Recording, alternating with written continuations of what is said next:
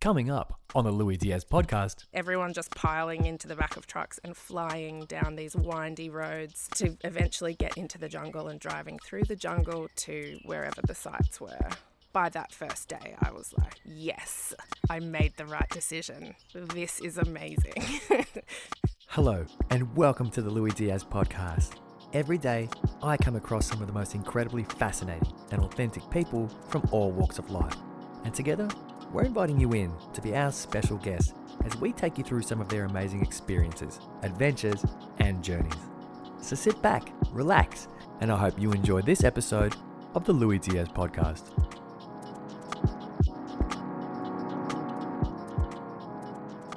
All right, everyone, take two.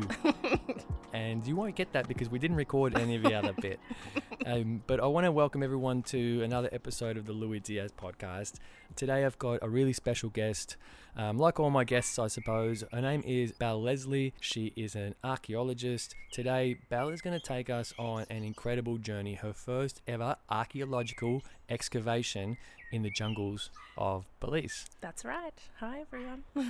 Gosh, when I had this idea to kick off this podcast, I never thought I'd actually be speaking to like a real life archaeologist about this like crazy jungle experience and adventure. And it's like I've actually got to pinch myself even just being here. So It's a very cool project that you have started. yeah, thank you. And it's really great to have guests like yourself with such an incredible life experience who really just open your arms and your heart to coming on board and sharing your story. Well, yeah, it's awesome to do it. I'm nervous, but hopefully that first little bit that didn't record will have warmed me up a bit. Yeah, I'm actually recording now. So, but yeah, look, firstly, I kind of want to sort of give the audience a bit of context as to Sure. where we are. So where are we? We are in my backyard in Clifton Hill. I've lived here for 5 years and it's a beautiful evening. So yeah, you might hear some birds or some dogs yapping next door. Yeah, it's such a beautiful spot, and we're sitting under this really beautiful tree. And there was this amazing little bird that flew overhead before that I asked if it could come back in 20 minutes. So I think maybe in 15 minutes we'll hear it again. Yeah. Because it was about 5 minutes ago. Definitely. But you mentioned you've been living here 5 years. Yeah. And so when I think of an archaeologist, as like a lot of people would think of, because we all watched Indiana Jones when we were kids, Yeah. we think of people who are on the road and traveling a lot. So living somewhere for 5 years doesn't sound like something that people would associate with an archaeologist. Well, you've got to have a home base. And I've also been studying for a lot of that time. So I go and do my adventures or my work, and this is where I come back to. Yeah. Is it nice coming back here? Yeah, I love it. I wouldn't have lived here for 5 years if I didn't like it here. It's home. Yeah. For now, anyway. It's one of the homes. How does someone get into archaeology? So I have a Bachelor of Archaeology, which not that many universities offer anymore. Often you have to do a Bachelor of Arts and major in archaeology or classics or something like that, and then do either honours or masters. And that's really to work in commercial archaeology, which is what I'm doing at the moment, which just basically means working in construction and development. The other avenue you can take is to stay in research, which means working as an academic, and that's more where you'll do overseas excavations. So I'm trying to kind of do a little of column A, little of column B, hopefully forever, to see if I can make that work, because the commercial side of things is awesome, but yeah, I love getting overseas.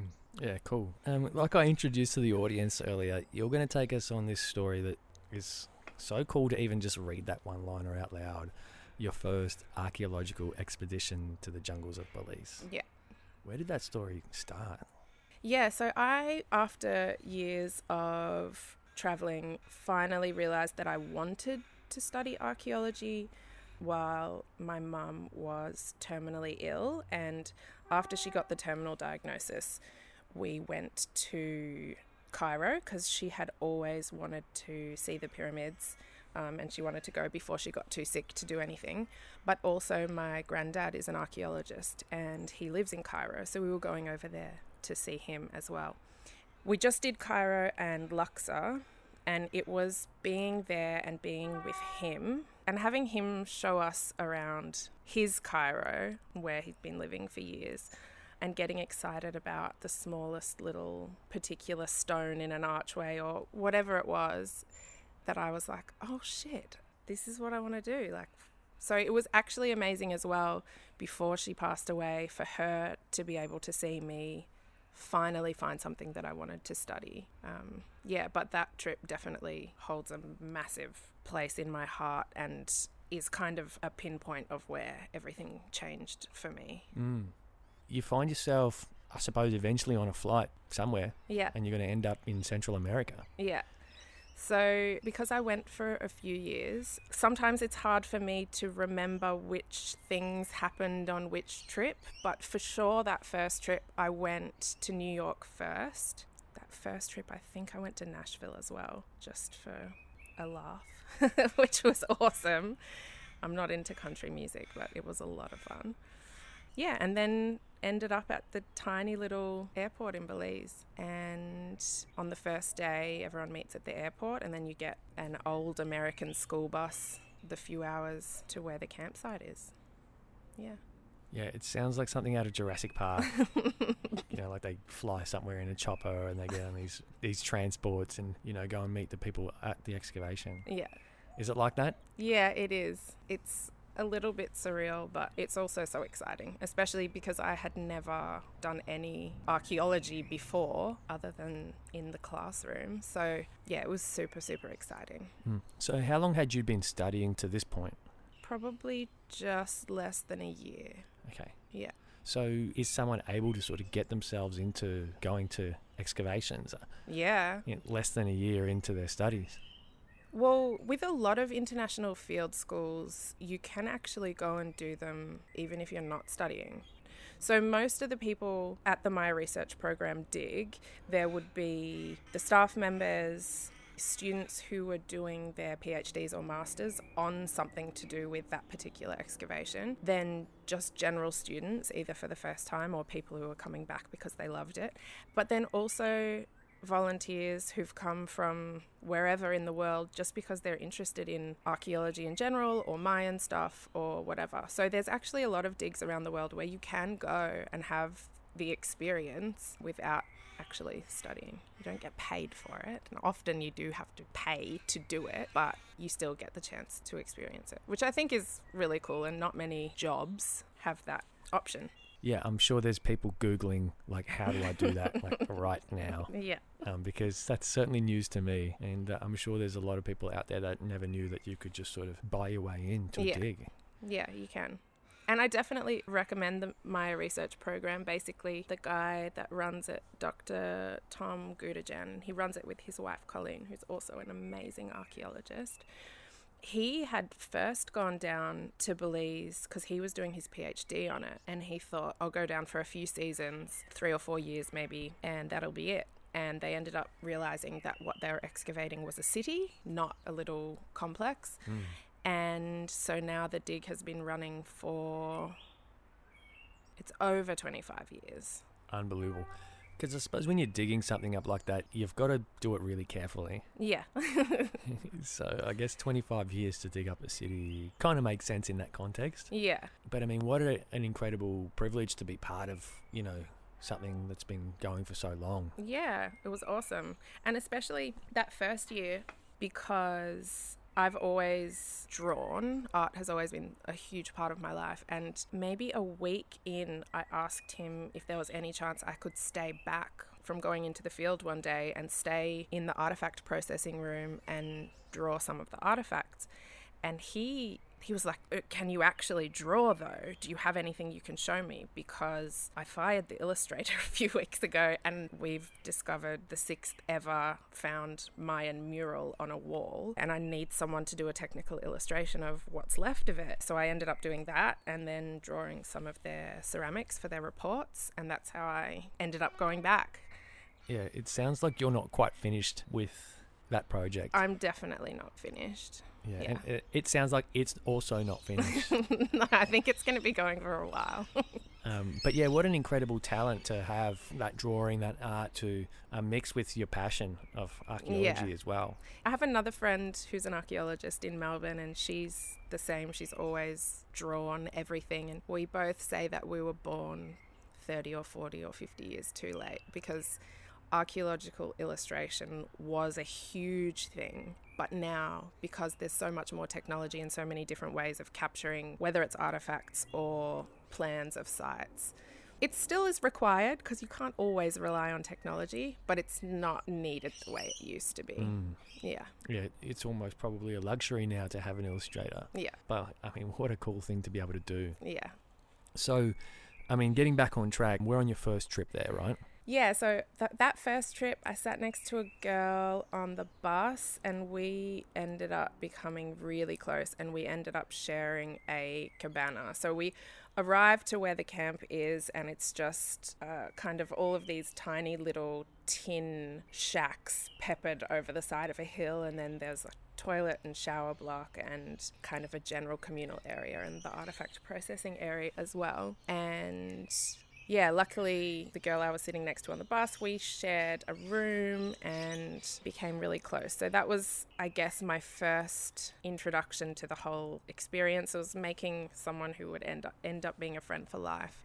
And yeah.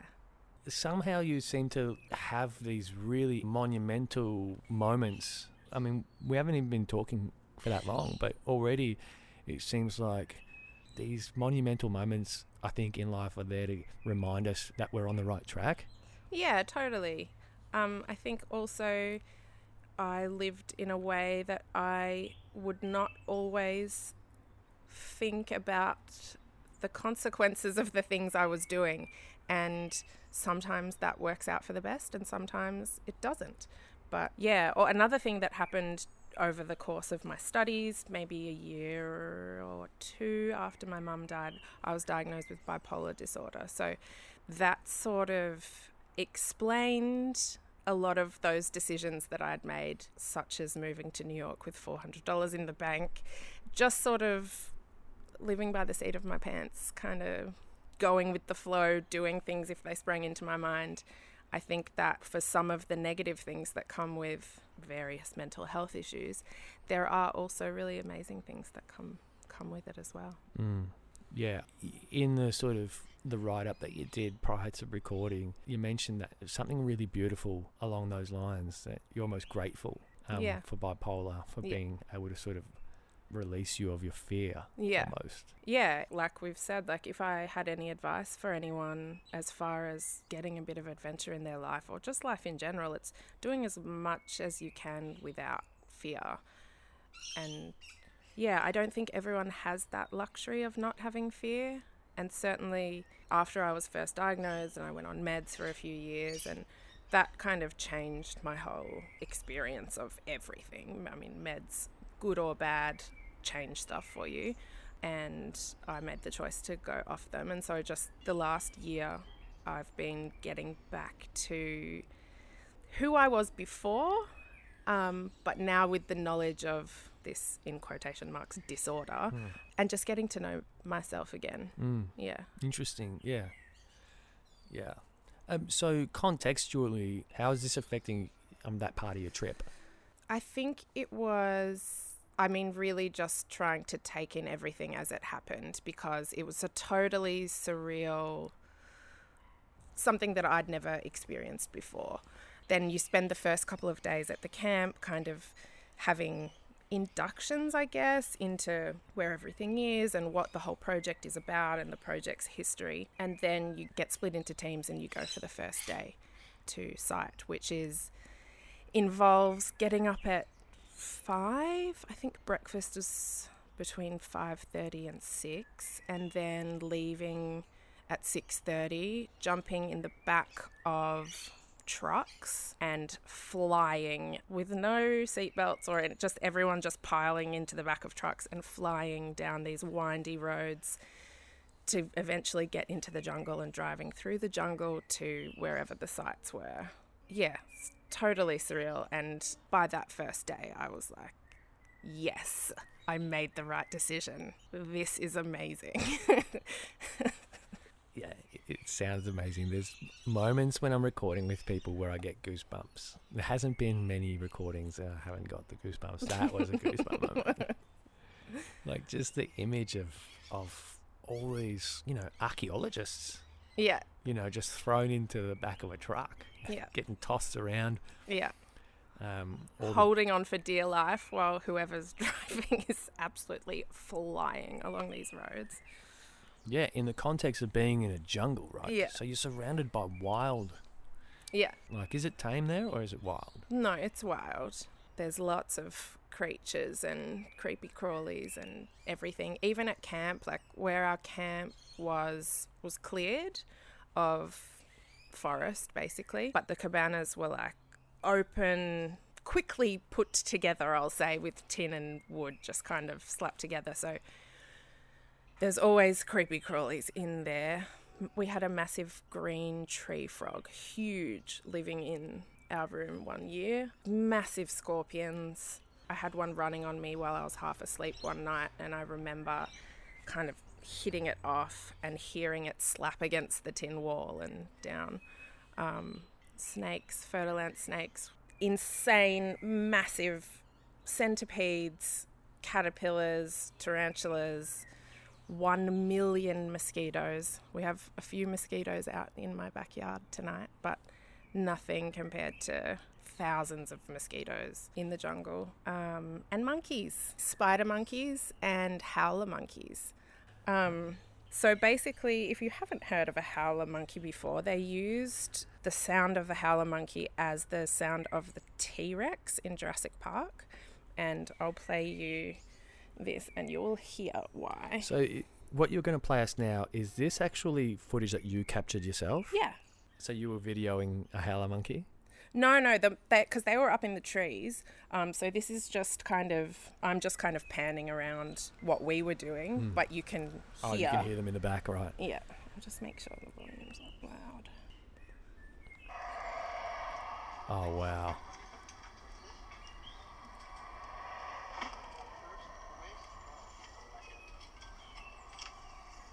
That footage looks awesome. So you can see in the footage we set up big tarps over. Oh, I got a message on my computer. Damn you, technology. I turned off my phone.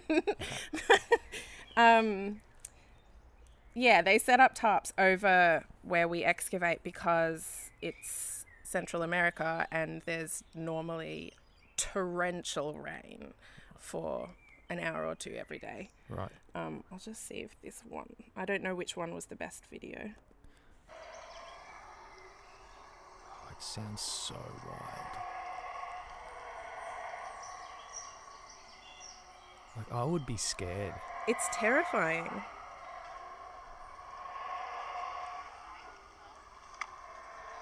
And it is kind of a hazing thing that they do. They don't tell anyone. So the first time it happens, the people who haven't been there before or been to that part of the world before are like, what the fuck is that? Get me out of here. Yeah. Because you probably think a T-Rex is coming for you. Yeah, because you've seen Jurassic Park, but you've never been to Belize before. Yeah. Wow, incredible. And that footage looked amazing. I will try and get that off you so that people can see that and you know, put a face to the name, so to speak, with that video. But yeah, incredible stuff. So there you are. This is your first day? Yeah, so, or at least within the first few days, the team that I was on was excavating a little residential complex. And we ended up excavating a human burial. And that was huge for me.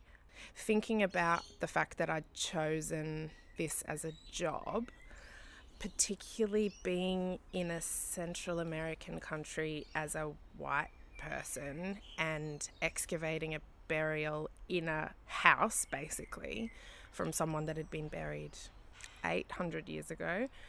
Their family would never have thought that people would be digging them up. So that was really confronting. It's an interesting thing about archaeology, especially because in order to excavate something, you're actually destroying it. But the really awesome thing about that project actually is that with the structures themselves, once they excavate them and record them, they actually bury everything again. So, yeah, on this project, they put tarps over everything and then bury it in dirt and shrubs and trees and bushes so that it's protected until the next time it's going to be excavated and looked at, or possibly never. Yeah, and that was something that I'd never even thought of before going on this particular job, and I thought that was really cool. Yeah. So what else does someone get up to when they're on these amazing expeditions? Do you have time off and you're going off doing things, or is it 24/7 on site? It's normal. Oh God, I actually can't even remember if it was 5. I'm pretty sure it's working 6 days a week. That particular job, because of that first friend I made and 2 other guys who, the 4 of us became really, really close. And we, like a lot of archaeologists, really liked to drink. So there's lots of running around, causing trouble, playing practical jokes, getting drunk and falling down a hill. There's lots of that going on as well. Yeah, and that's, I mean, aside from the things I learnt about my interests and myself on that dig, those friends that I made were probably the best thing I got out of it. I will be friends with the 3 of them for the rest of my life. I made the decision, I can't remember when, it must have been 3 or 4 years ago, to go to Paris by myself for Christmas. And they all came, and we stayed in an apartment together for 2 or 3 weeks and would drinking wine out of bowls and running around Paris. And I visited them in the States a few times, and you kind of forge these friendships when you're out in the middle of nowhere and doing this crazy physical work and kind of cut off from the rest of the world. And you form these bonds with people that really do last forever. Yeah. They're probably listening, you know. They might listen. Do you want to give them a shout out? Hi Ree, hi Connor, hi Carl. Yeah, that's really special. I mean, you know, this podcast is evolving, I suppose, and it's funny to sort of have come into it with one idea of, you know, these romantic notions about big travel and adventure and, you know, the real authenticity involved in those kinds of experiences. But I mean, like, I think the things that give me the most goosebumps when people talk are stories like that are the most basic, right? Yeah. It's like, I made friends. I made friends, And that's I made friends it. for life. Yeah. And it's just like, oh, really? And I'm getting emotional. But yeah, it is that crazy context. It's that out of your comfort zone kind of thing that you guys were doing. Yeah. That sort of bound you, I Yeah. suppose. Yeah. And also sharing, when we were all studying archaeology as well, and having that kind of common bond too, that you're all interested in this kind of ridiculous job, pursuing this ridiculous job that is amazing, but is also kind of a joke sometimes. And yeah, discovering that there are other people out there like you, just as weird and just as interested in being in the dirt as a 9 to 5. Yeah, that was really fun too, realizing I wasn't alone in that. Yeah. Yeah. There's so many incredible things that you say as well, and such a great way of sort of articulating the simplest, most beautiful things in life. Like feeling like you're not alone. Yeah. So yeah, it's a real pleasure to be sitting here talking to you, that's for sure, and listening to the story. I'm just happy I'm not tripping over every second word. I thought that's what was going to happen, and you were just going to be like, right, let's just forget this. No, that never happens. The beauty of people telling their stories is I don't have to talk. So that's true. Otherwise, there'd be a lot of tripping over. Pre-prepared. Oh my God. Pre-prepared. I can't say you jinxed yourself. Prepared questions. I did jinx myself. But I'm going to save you here because we did prepare some questions, and I love to do that to help people like yourself to remember. Yeah. If anything, because it's one thing to sort of have a chat with someone and then sort of remember. It's a whole other thing to have a mic put in front of your face. Yeah. And then to have to try and remember. So the questions are sort of to help you. And you mentioned this really amazing trip to like an underwater sinkhole. You were scuba diving or something. And I'm sure Like, the audience have to know about that. Okay, so the first trip to Belize, I had intentionally booked my flight a day or two later just to see if I could do something else. And there were a few other people that also had done the same thing. So we went back to the airport, got a taxi to the port, and then a ferry out to one of the islands. And this is kind of my first experience really being on an island ever. And we just had one night on the island and we didn't really do much other than drink and run around. And one of our friends got arrested and we had to buy him out of a Belizean jail. That's another story. That was my first island story. So the next year when I was going back as the illustrator, I planned to go, I think it was a week early, and I went out to one of the islands by myself and I found a scuba school and I got my first certification doing that. And then the third year was when I went out, did the same thing, went out a week early, went out to one of the islands by myself and did this scuba dive at the Blue Hole, which, if you can, Google it immediately because it's this bizarre, gigantic sinkhole and heaps of sharks. Swam with a hammerhead, which is, I love sharks. Sharks my favourite animal. Hammerhead's in my top 3. So that was amazing. And yeah, I got nitrogen narcosis. So it has a few different names. I can't remember what the other names for it are, but you basically feel high. And so I separated from the group and I was swimming upside down in amongst all these stalactites. And one of the Belizean divers came and found me and kind of indicated to me that I was not okay. And I was laughing and just like, oh my God, this is the most amazing experience ever, which it was. But then he had to do the rest of the dive next to me until we got a little bit further up. And then I kind of snapped back to it and was like, oh, wow, I really lost the plot down there for a little bit. So yeah, I love diving, but it's not something I will be doing ever without a super experienced diver with me because I didn't have to go very deep before I lost it. Sounds awesome though. Yeah, it was amazing. So have you looked at pictures of the Blue Hole? No, I haven't looked at pictures of the Blue Hole. But look it up. It's crazy. If I wasn't recording with you right now, I'd be Googling it. As I'm sure everyone is Googling it right now. The Blue Hole. So it's one of your must go to places. Yeah, for sure. And so when you're like, off on field trips, do you often find little surprises around the corner like the Blue Hole and... Yeah, as I've travelled more and as I've gotten slightly more organised in general, I try and look up some things to do. Like a few years ago I worked in South Africa, and so before that excavation I went to Cape Town by myself and went and did a great white cage dive. And so I find things I can do. If I'm going to be halfway around the world, I might as well try and do a few extra things. Yeah, dive with some sharks. Go and see some sharks. Yeah, man. Why not? Well, it certainly sounds like you're someone that likes to be exposed to the raw elements. Yeah, and that was a massive thing that, especially being in Belize, made me realise. I'm from the country originally. I'm from the bush, and I had lived in Melbourne, London and New York, kind of only in big cities, and it was the first time that I really realised that I need to not spend all of my time in cities. That whether I'm in the jungle or the desert or on a boat or underwater or up a mountain, like it doesn't really matter where it is, so long as I make sure that I get myself out there and away from regular life. That, like, in order for me to function and be happy, that's something that I really, really need.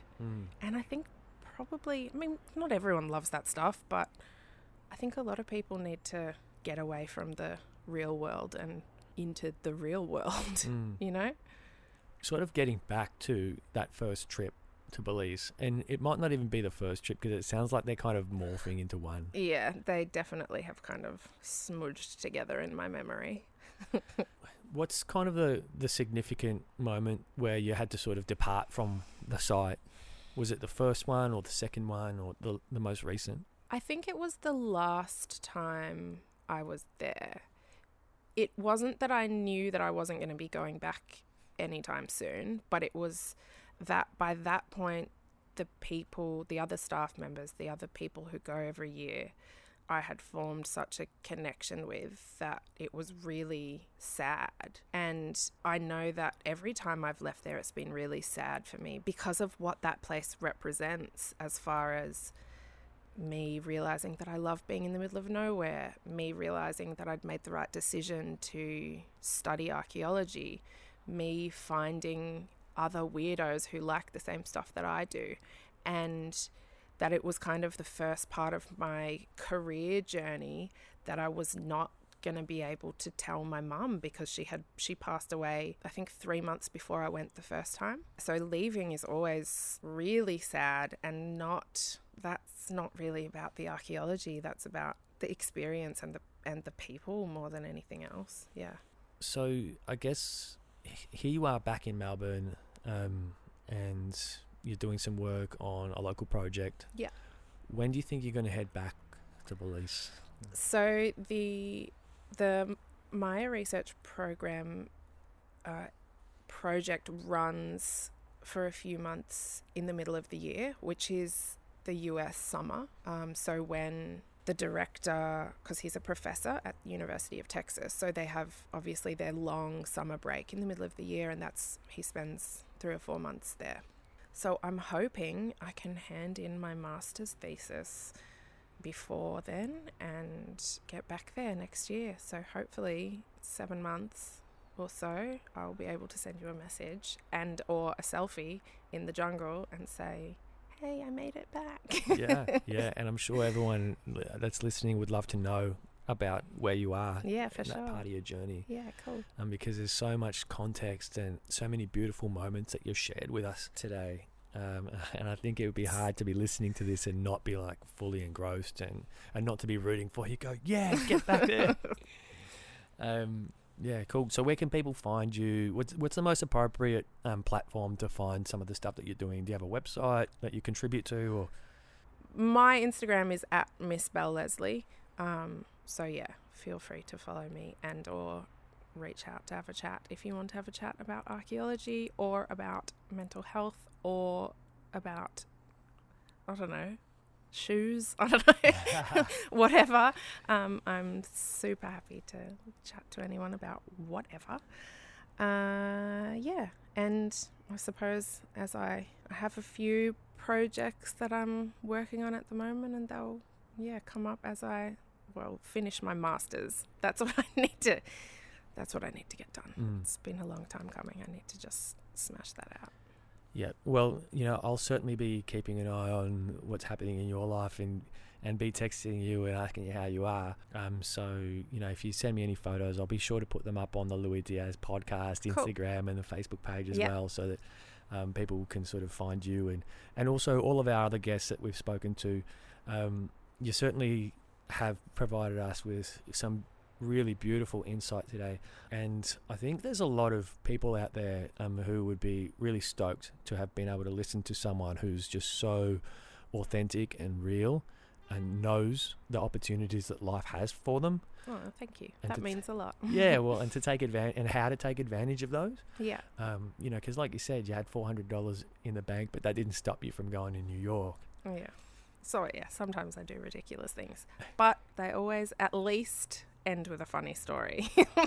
I remember one of the times I was visiting my granddad in Cairo. We drove all the way to the airport and I looked at my phone and I realized that my flight was the day before, and I had a panic attack in the car, and he was just like, don't worry about it. We'll go back to my place. We'll have a few G&Ts and we'll figure it out. Sounds like a great granddad. Yeah, he's pretty good. Oh, amazing. So look, I just want to give you a huge round of applause. Is there anything that we left unspoken of? I don't think so. Now that I've got started, I probably could waffle on forever about various anything. Honestly, I think people could listen to you talk for quite some time. Maybe we'll have to do a round 2. Maybe I'll talk about South Africa or something like that. You know what? Every time I finish one of these recordings, I think about when's the next time we're going to speak about that. This is no exception. But yeah, look, it's been a real pleasure to be able to interview you today. And usually I finish this podcast, believe it or not, with like a round of applause. yours. Okay. And that's just me clapping you Okay. for being just such a wonderful guest. This is going to be episode 5 for everyone listening of the first mini season, a 5-episode season of the Louis Diaz podcast. I couldn't think of a more exotic way of finishing it off. But yeah, on 3, 2, 1, I'm going to give you a round of applause. Do I clap too or no? Yeah, you Okay. clap. And yeah, thank you so much. Pleasure. Thank you for even asking me to do it. 3, 2, 1. Yay. I hope you enjoyed this episode of the Louis Diaz podcast. To find out more about any of our guests and catch additional photos and content from this episode, find us on Instagram at louisdiaz.podcast.